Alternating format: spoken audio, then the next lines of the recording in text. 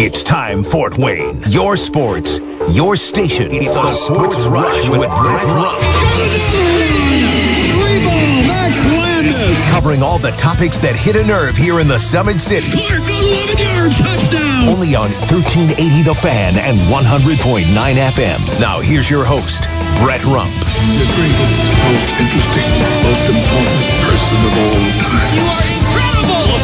Older than I'm white.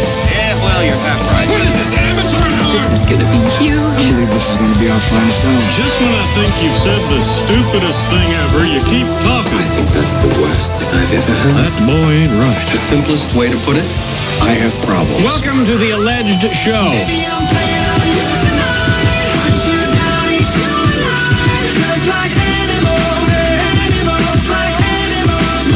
Time to head home for a Thursday. Sports Rush, your daily local sports fix, 4 to 6. I am Brett Rump along with Adam Lundy. Coming up this hour, we'll talk NBA trade deadline from the Fieldhouse Files. Scott Agnes will join us.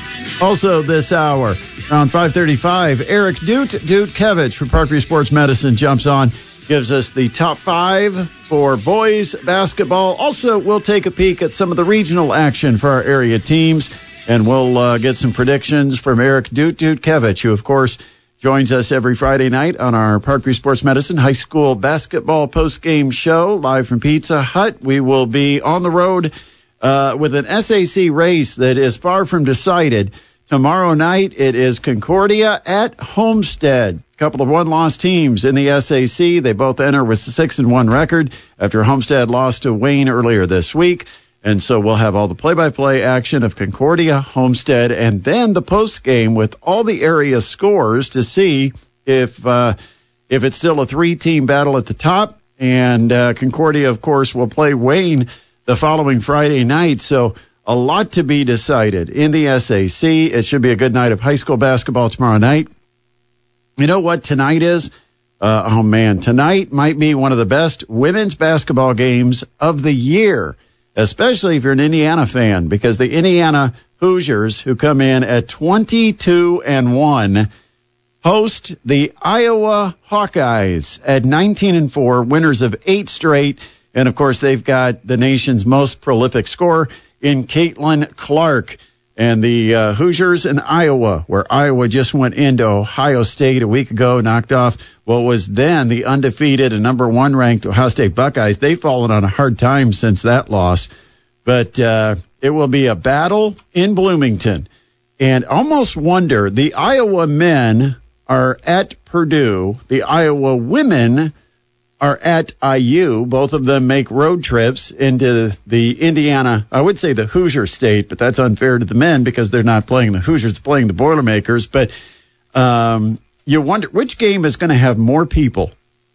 Will it be at the men's game where Purdue's Mackey Arena has capacity of about 14,700, or will Indiana women be able to get to that 14,000 some odd figure?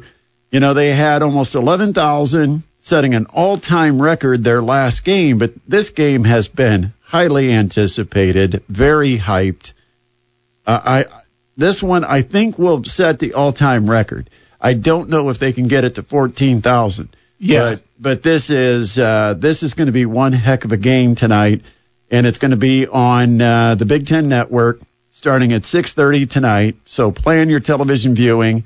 Once the Sports Rush is over by 6:30, you probably want to be watching this game. And hopefully the Purdue-Iowa game isn't much of a game because, you know, you've got a decision to make. I guess if you're an Indiana fan, you'll watch Indiana women's basketball. If you're a Purdue fan, I guess you'll watch Purdue men's basketball. But yeah, what's Purdue? Because if the Indiana women are on Big Ten Network, that leaves Iowa and Purdue on ESPN2 tonight.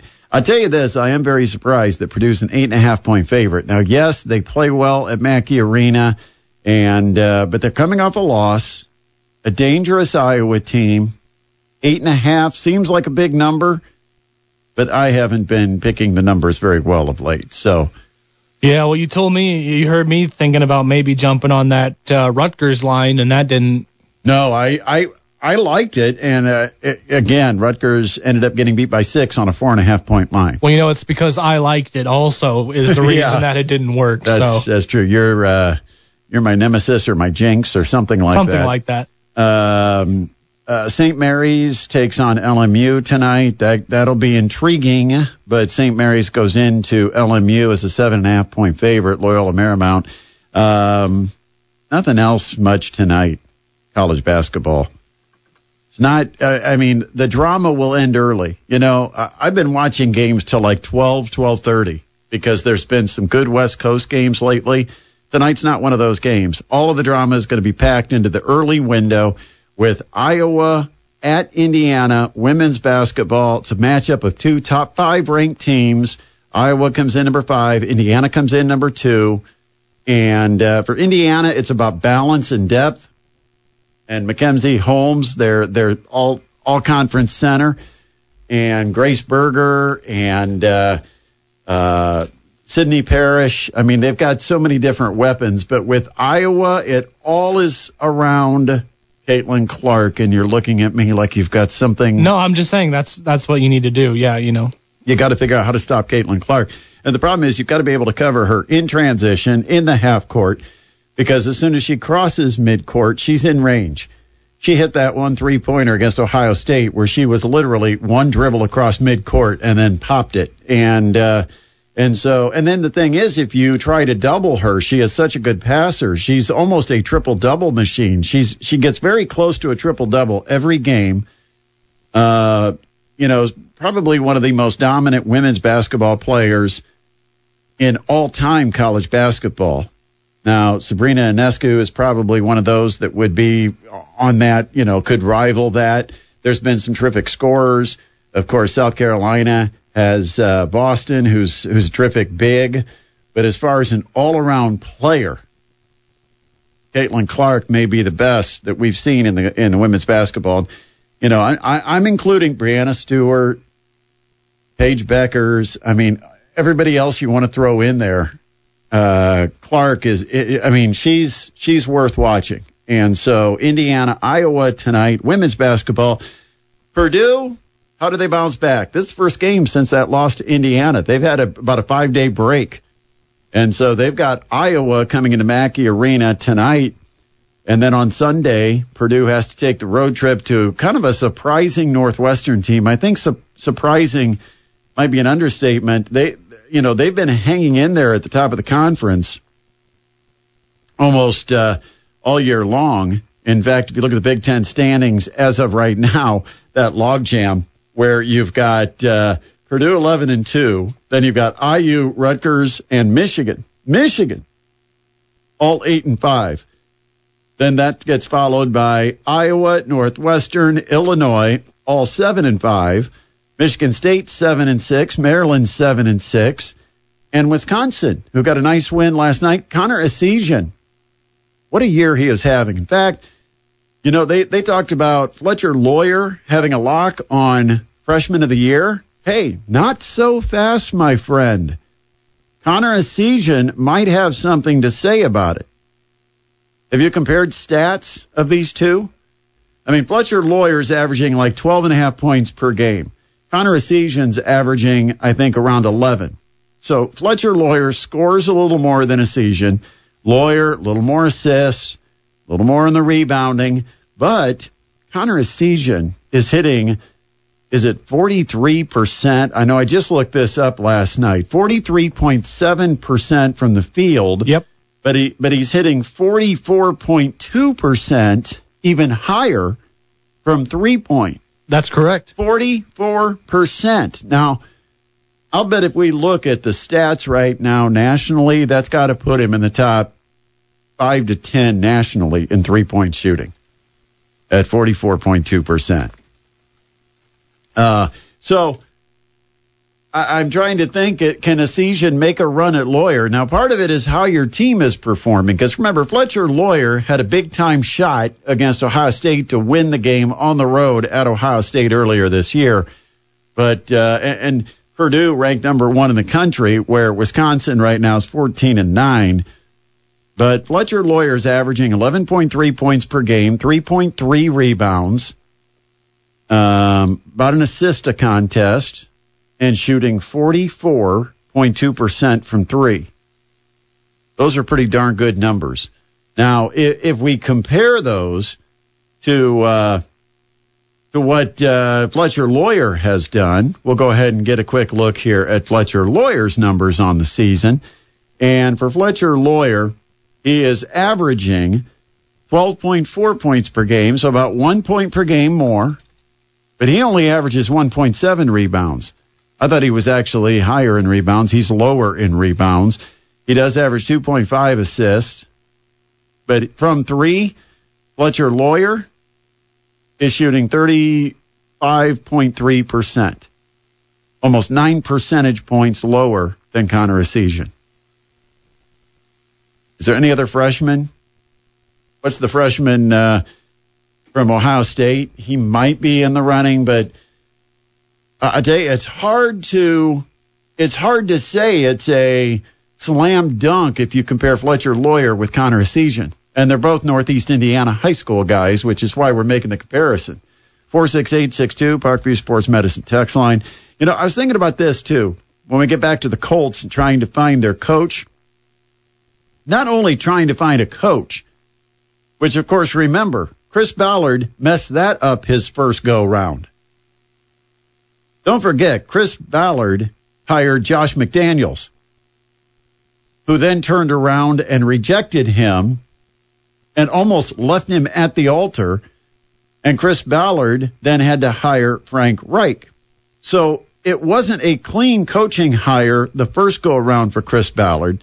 And here he is a second time trying to be deliberate, make sure to cross all your T's, dot your I's, and could something go wrong this time? We think maybe, as Greg Rakestraw said, it's pointing toward Shane Steichen, who's the offensive coordinator for the Philadelphia Eagles. But here's my question.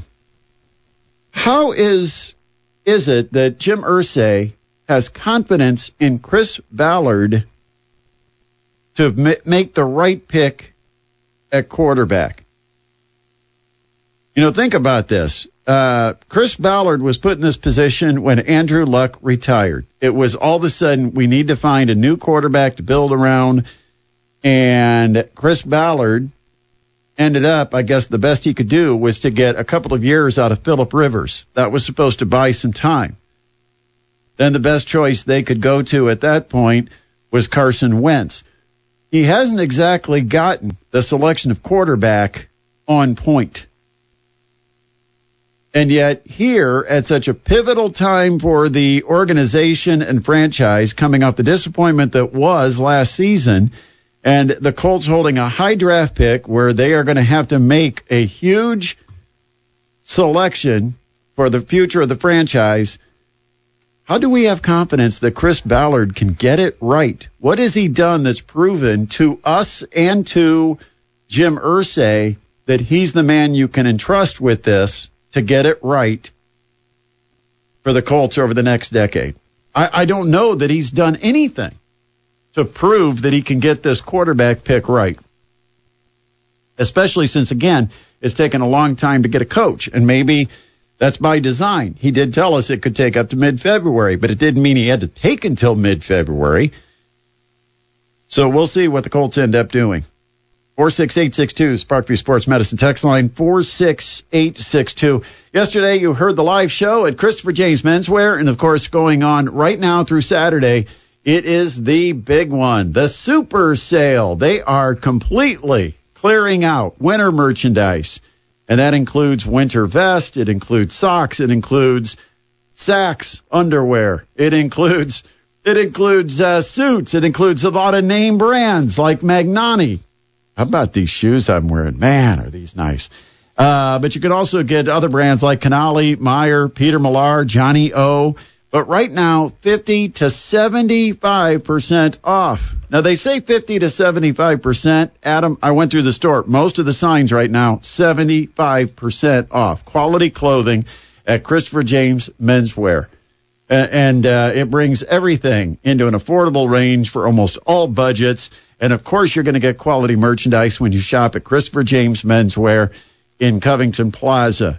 Once again, Canali, Meyer, Peter Millar, Johnny O. Magnani, all the big brands, up to 75% off. Check it out for yourself. You've got to get there in a hurry. Today, tomorrow, and Saturday, the final days of the super sale. It's a winter clearance going on now at Christopher James Menswear, where style and service are always in fashion. They're in Covington Plaza on West Jefferson at Getz. Mastodon women down in Indianapolis to take on the IUPUI Jaguars. I wonder if our guest on the Masters Heating and Cooling Hotline is going to be on the call as I watch that game tonight. Of course, it's going to be like one eye watching that game because you've got Indiana women taking on Iowa. You've got Purdue men taking on Iowa. But I do have an interest in what the Mastodons women are doing, and Scott Agnes does a lot of the play-by-play for the Jaguars women's basketball team. Are you going to be on the call here on ESPN Plus tonight, Scott? I will. It makes for a full day, right? This whole week tracking the trade deadline and then this tonight. Well, and let's talk about the trade deadline. I'm going to give you an analogy, and it's kind of a lengthy one, but I think it makes sense. I feel like the Pacers are doing some maybe spring cleaning in their closet. Like they've decided they've got too many clothes. They got to go through and figure out what they really wear, what they don't wear, what matches other outfits, clean out what doesn't work. And then they get like a gift card where they're going to be able to go and shop to complete what part of the wardrobe they don't have. That's kind of what I feel like the Pacers have done on this trade deadline day. How do you explain it?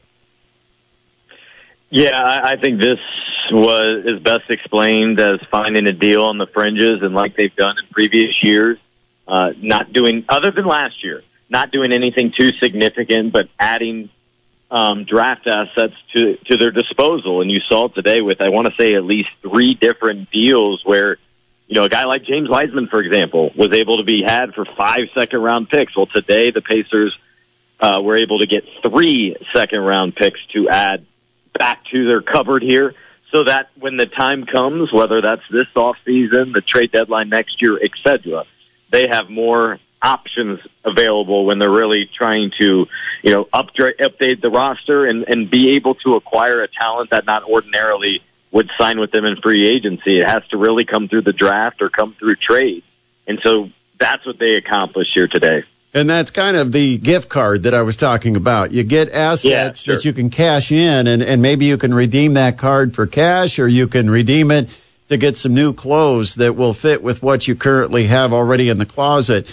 But the Pacers did make a couple of decisions to let some players go, a couple of players that we've seen play plenty here in Fort Wayne. What were those decisions based on? Is that numbers, salary cap? What happened to Goga and Terry Taylor?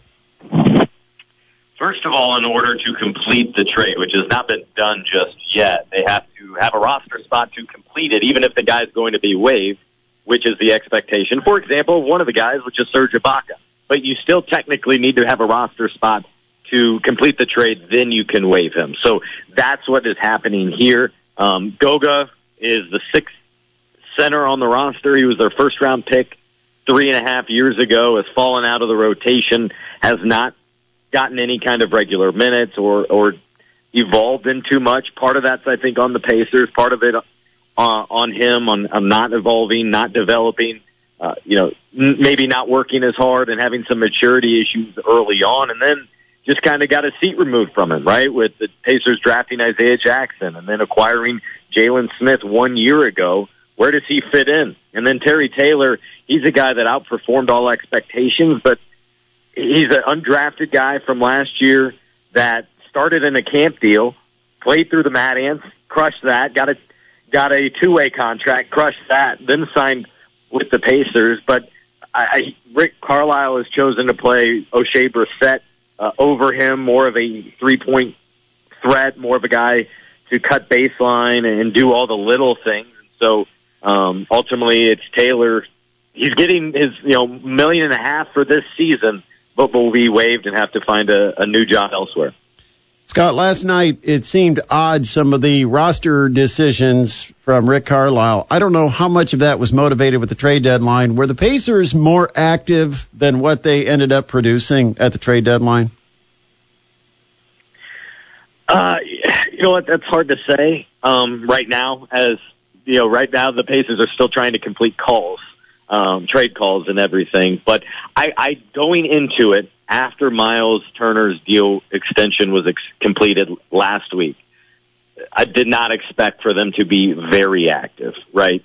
Some of the guys that would have made sense for them, even though I think they would have gotten outbid, the primary suspect being OG Anunoby, in turn was not moved. Brooklyn Nets, who picked up all kinds of wings, did not elect to send them elsewhere and instead have collected them. So from some standpoints, a lot of the players, even John Collins, was not moved, and for some reason still stays in Atlanta here. So I think the Pacers certainly are active in terms of calling around and seeing values of their players and more so what it will take to obtain another. But ever since December, I think the plan all along was to kind of let this team see through this season, figure out what they have some growth, and then really try to build up the roster further come the offseason. Biggest move, of course, that was made, Kevin Durant to the Suns. Does that make the Suns the favorite in the West? Yeah, absolutely. Assuming health for Kevin Durant. Right now he's out with an injury. Doesn't seem to be anything long-term by any means. But, he was playing some terrific basketball, and the Nets were winning. But Kyrie's just a troubling player to have on your roster from a culture standpoint. And so that thing needed to be blown up. And so finally it was, after Kyrie wanted out, after not getting the extension he desired, and then the Nets followed suit, and I give them credit working with Kevin Durant on a trade for him to put him in a good landing spot. I think with the Phoenix Suns, what's disappointing though, Brett, is the Suns are in town tomorrow to play the Pacers. They're one stop each season. The fun story will be, we'll get to see DeAndre Ayton and hopefully talk with him about technically being a Pacer for about 12 minutes, signing an offer sheet. But I would not expect to see, Kevin Durant and any of those players acquired in that trade, which includes T.J. Warren, by the way, going back to Phoenix, where he began his career.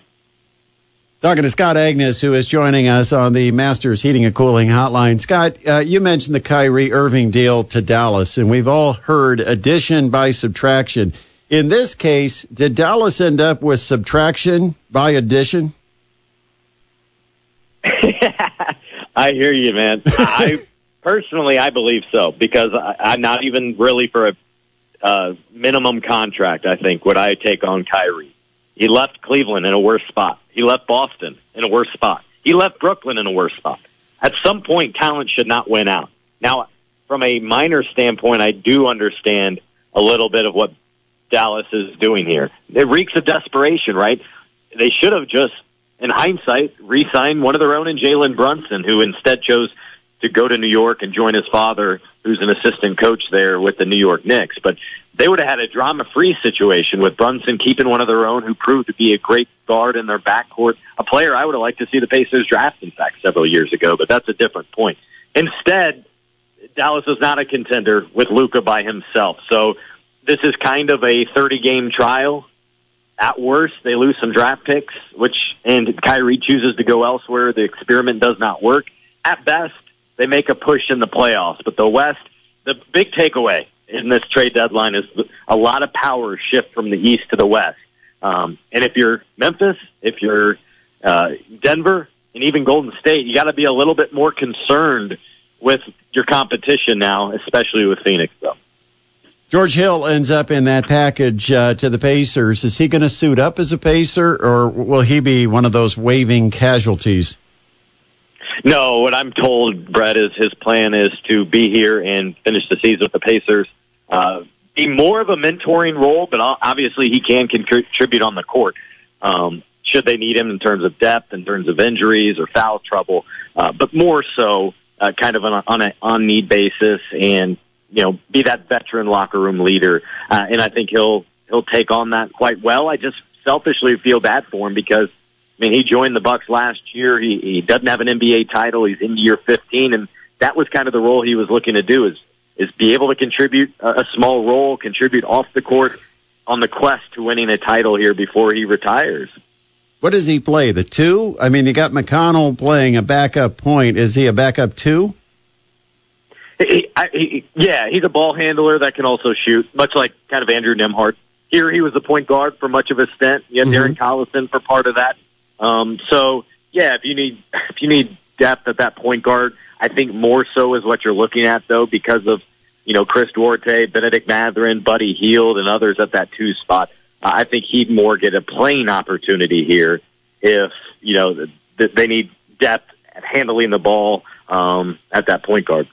I'll tell you one team that it just surprises me how they're able to pull off some things, and I think Milwaukee has pulled off another one, getting Jay Crowder in this strange, ship him to one town and then immediately trade him to another. But I like what the Bucks did. They knew one piece that they felt like would really help them, and they went and got Jay Crowder.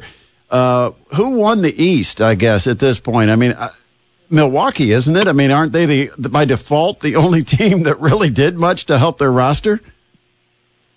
We saw Boston do an upgrade with shooting. Mike Muscala from OKC, who, if you were watching the LeBron scoring game a couple nights ago, you saw Muscala go off for, I want to say, like 5 3-pointers. Maybe that pushed Boston over the edge a little bit. To me, Boston has the best record. They're playing well. Jaylen Brown's going to miss some time here coming up. I still believe Milwaukee's the favorite. I really see it as a 2-team race, Brett, in the East, with Cleveland kind of on the fringes. I'm not a believer in Philly. Brooklyn's clearly out of that race now. And so now a lot of power, again, switched out west where things get very interesting. Memphis, Dallas, Denver, even Golden State making several upgrades to their roster, which I think they absolutely had to do. Clippers, too, by the way. But Warriors, you have to maximize this window right now with Steph Curry and the other crew there. And I thought they did a nice job at least giving that team's a bolstered roster to try to have another chance at it. I'll let you get all prepped for the big game tonight with the Mastodons in town. Of course, I know there's probably a line around the block waiting to get into the jungle tonight.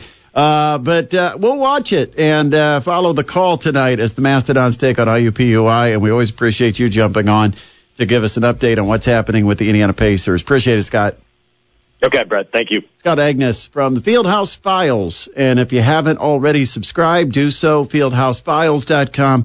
And I mean, it's amazing that he keeps you so up to date with exactly what is happening with the Indiana Pacers. We got to take a time out, and when we return, we're going to be talking to Doot. It's Eric Dutkevich from Parkview Sports Medicine who's going to join us, give us this week's boys top 5. I wonder if Wayne earned their way on the list with that win over the Homestead Spartans the other day. Also, previews and picks for the high school girls basketball regionals. That's coming up next here on the Sports Rush on 1380 The Fan and 100.9 FM. Big home weekend for the Mastodons. They take on Youngstown State at the Coliseum tomorrow night, and then on Sunday they'll be at the Gates Center on campus at Purdue Fort Wayne to take on Robert Morris, a team that the Mastodons lost to when the two teams played at Moon Township just outside of Pittsburgh. And guess what I've got? I've got 3 tickets, right here. 3 tickets to Sunday's game at the Gates Center. If you'd like to get the tickets, all you have to do is text the word DONS, D-O-N-S, to 46862. These are printed tickets. They are available to pick up here at the studios on Maples Road. You'll have to get them tomorrow because the game is on Sunday, a 1 o'clock game. It's not going to interfere with the Super Bowl at all. You can go to the game and then have all day to enjoy the Super Bowl. But it's a 1 o'clock tip, Dons versus Robert Morris. 3 tickets, okay? 3 upper-level general admission tickets at the Gates Center at Purdue Fort Wayne for Sunday's game against Robert Morris. That is Dons, D-O-N-S, to 46862. Back to the Masters Heating and Cooling Hotline, and we welcome our weekly guest from Parkview Sports Medicine, Eric Dutkevich. Doot, how are you this Thursday? Good afternoon, Rumpy. It's been a couple of weeks since we've been on together. Yeah. Good to hear from you again. Yeah, I got to give Shannon something to do. He does get a little bored, so I got to give him a chance to come in here and kill a couple of hours just to keep the guy, going. But, no, I appreciate Griff filling in. But, yeah, let's talk some high school basketball. First of all, we got to talk about this SAC boys race because things have really tightened up at the top. And things got interesting earlier this week when Wayne knocked off Homestead. Yeah, I mean, really, you could say it's a surprise, but at the same time, like, Wayne has been really playing really well to get that big overtime win over Homestead, earlier this week. It's made it a 3-horse race. Everybody at 6-1 with Wayne, Concordia, and Homestead. Because Concordia has been able to play well, too. And it's going to be a fun couple weeks of the regular season left because, we have Homestead and Wayne this Friday, and then also, too, Concordia and Wayne play, I think, next week. And so, there's a lot of games to be played yet, and it's really cool because you're seeing those top teams in the league play each other that really will ultimately decide SAC champions. And we'll get to the boys' top 5 coming up, but we also want to talk some girls' basketball. And real quick, I want to talk about something that happened, since I was here last. I never had a chance to really talk to you about it, but I think it's pretty monumental because all year long we basically were handing a sectional trophy to the Northrop Lady Bruins. Katie Jackson probably still feeling the sting of the loss to Carroll.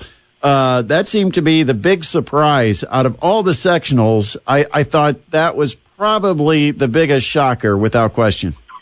Oh, definitely. And I mean, I think it's a credit to how good Carroll is. I know Northrop had a wonderful year, go 9-0 in the SAC, win your first SAC title in 30 years. And I know there were high hopes for that Northrop team, but I think that's kind of the way sectionals are, is a second season for everybody and for teams like Carroll, teams like Snyder, teams like Homestead that, didn't have the opportunity to win conference titles to come in and play and get some hardware. And those teams did just that. And Northrop's season comes to an abrupt end. But really, I mean, I think Carroll was playing hot at the time and had a great night, a great fourth quarter in particular, and that was all she wrote for the Lady Bruins. But great season for Katie Jackson and company. Sad for them to come to an end, especially that lightning in a bottle moment when you get to coach all 3 of your daughters at the same time. That's not going to happen again, and it's probably one of those things where you wake up the following morning and it just kind of hits you like a ton of bricks that it's over. And before we move on to regionals, let's go ahead and talk boys basketball and get this week's top 5 because, we're in the stretch run. These games all take on some added significance. We've got a couple of good ones coming up in the SAC, including where we will be tomorrow night with Concordia at Homestead. That should be a lot of fun. 2 teams now 6-1 in league play. And then, depending on the outcomes next week, you've got Homestead Carroll. That could play into who wins the championship. You've also got Concordia and Wayne. So, a lot of drama over these last 2 Fridays. I can't wait to get it going. And, of course, tomorrow night, our coverage presented by Indiana Physical Therapy with the Concordia Cadets and the Homestead Spartans and the Parkview Sports Medicine high school basketball post-game show will give you updates on all the area scores and maybe even peek ahead to regionals coming up tomorrow after the game. And so be sure you tune in live from the Coventry Pizza Hut. All right, dude, you ready to do this, the top 5? Yep, let's rock and roll. And, of course, this is a snapshot. This is not a season-long build-up. It is a snapshot of the most recent games, who's playing the best this week on the boys' top 5. And so let's go ahead and hear it, starting at number 5. Number 5, we head to the NECC and the Central Noble Cougars.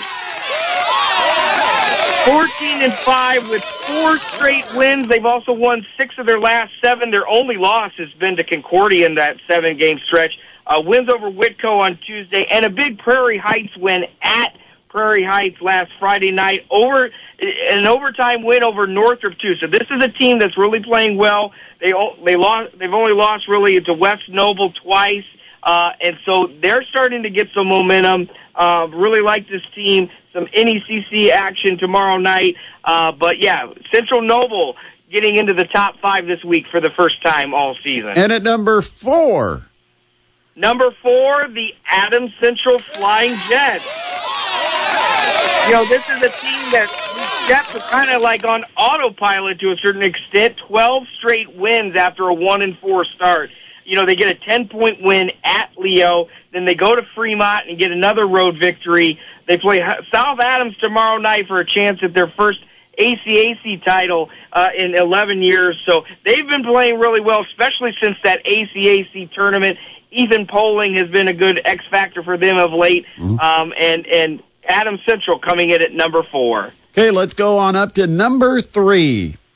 Number 3, we say hello to the Concordia Lutheran Cadets. 7 straight wins for the Concordia team. Of course, 6-1 in the conference. They're still in contention for an SAC title. They beat Northrop by 10 on Tuesday and a 36-point win over Angola last Thursday. They got a big stretch of road games coming up at Homestead, like we mentioned, tomorrow night. They also have DeKalb and, of course, Wayne next Friday out at Wayne. So SAC's implications on the line. This Concordia team is in the mix. That Lures loss could really come back to bite them. But, hey, you're playing your best ball this late in the season. All good from the Concordia team. If it weren't for a few bad years, I could say the dynasty began back in 1981. But, might have had a few years that we were a little down during that tenure. All right, so we are now at number 2 on this week's Boys Top 5. Number 2 is the Norwell Knights. 7-0 another, 10 straight wins for this team. 30-point win at Columbia City to take sole possession of the NE8 lead. That was huge for them, a big win. Luke McBride has looked good all year, just creeping up on 1,800 points for a career. This team, 71 points per game, really a high-flying offense. They're going to be a tough out in the tournament, and, of course, they pretty much have wrapped up the NE8. We'll crown champions when champions are crowned, though. Here we go. Let's get it. The number 1 team this week on Duke's Boys Top 5. Number 1, we find those Wayne Generals. We talked about it earlier. It's a big overtime win over Homestead on Tuesday. Creates a first-place tie in the conference. 6 straight wins. They knocked off Blackhawk Christian a couple weeks ago, so they've really looked good. They put it all together. Javon Lewis Jr., 26 points against Homestead, 26 against Blackhawk Christian. He's one of the best players in the area and a name to know, especially as we head into the regular season and into the postseason. Do you think anybody had picked that the final week of SAC competition, Wayne Concordia, would be the game that would decide the SAC? Because it might be that way. Yeah, I certainly didn't, and it's just a testament to all 3 of those teams, Homestead, Concordia, and Wayne. 3 different teams, different rosters, different scenarios on how they've been the last several years. It's really cool to see that in the SAC where you got 3 teams battling it out for that coveted SAC title down the stretch. And, of course, Carroll's sitting there saying, hey, don't count us out, because they've mathematically figured out Concordia beats Homestead, then Wayne beats Concordia. You go into this whole sequence where everybody could have 2 losses. We could end up with 4 teams into that first-place tie. Very exciting. Now let's talk girls basketball regionals. And, of course, it's a 1-game regional. You go, you win, you get a trophy and a net. And then it's on to semi-state where we still don't know who will play who coming up next week. But 4A in Marion, that's where we're going to be with our coverage. And it starts with Homestead versus Fishers. This should be a really good matchup.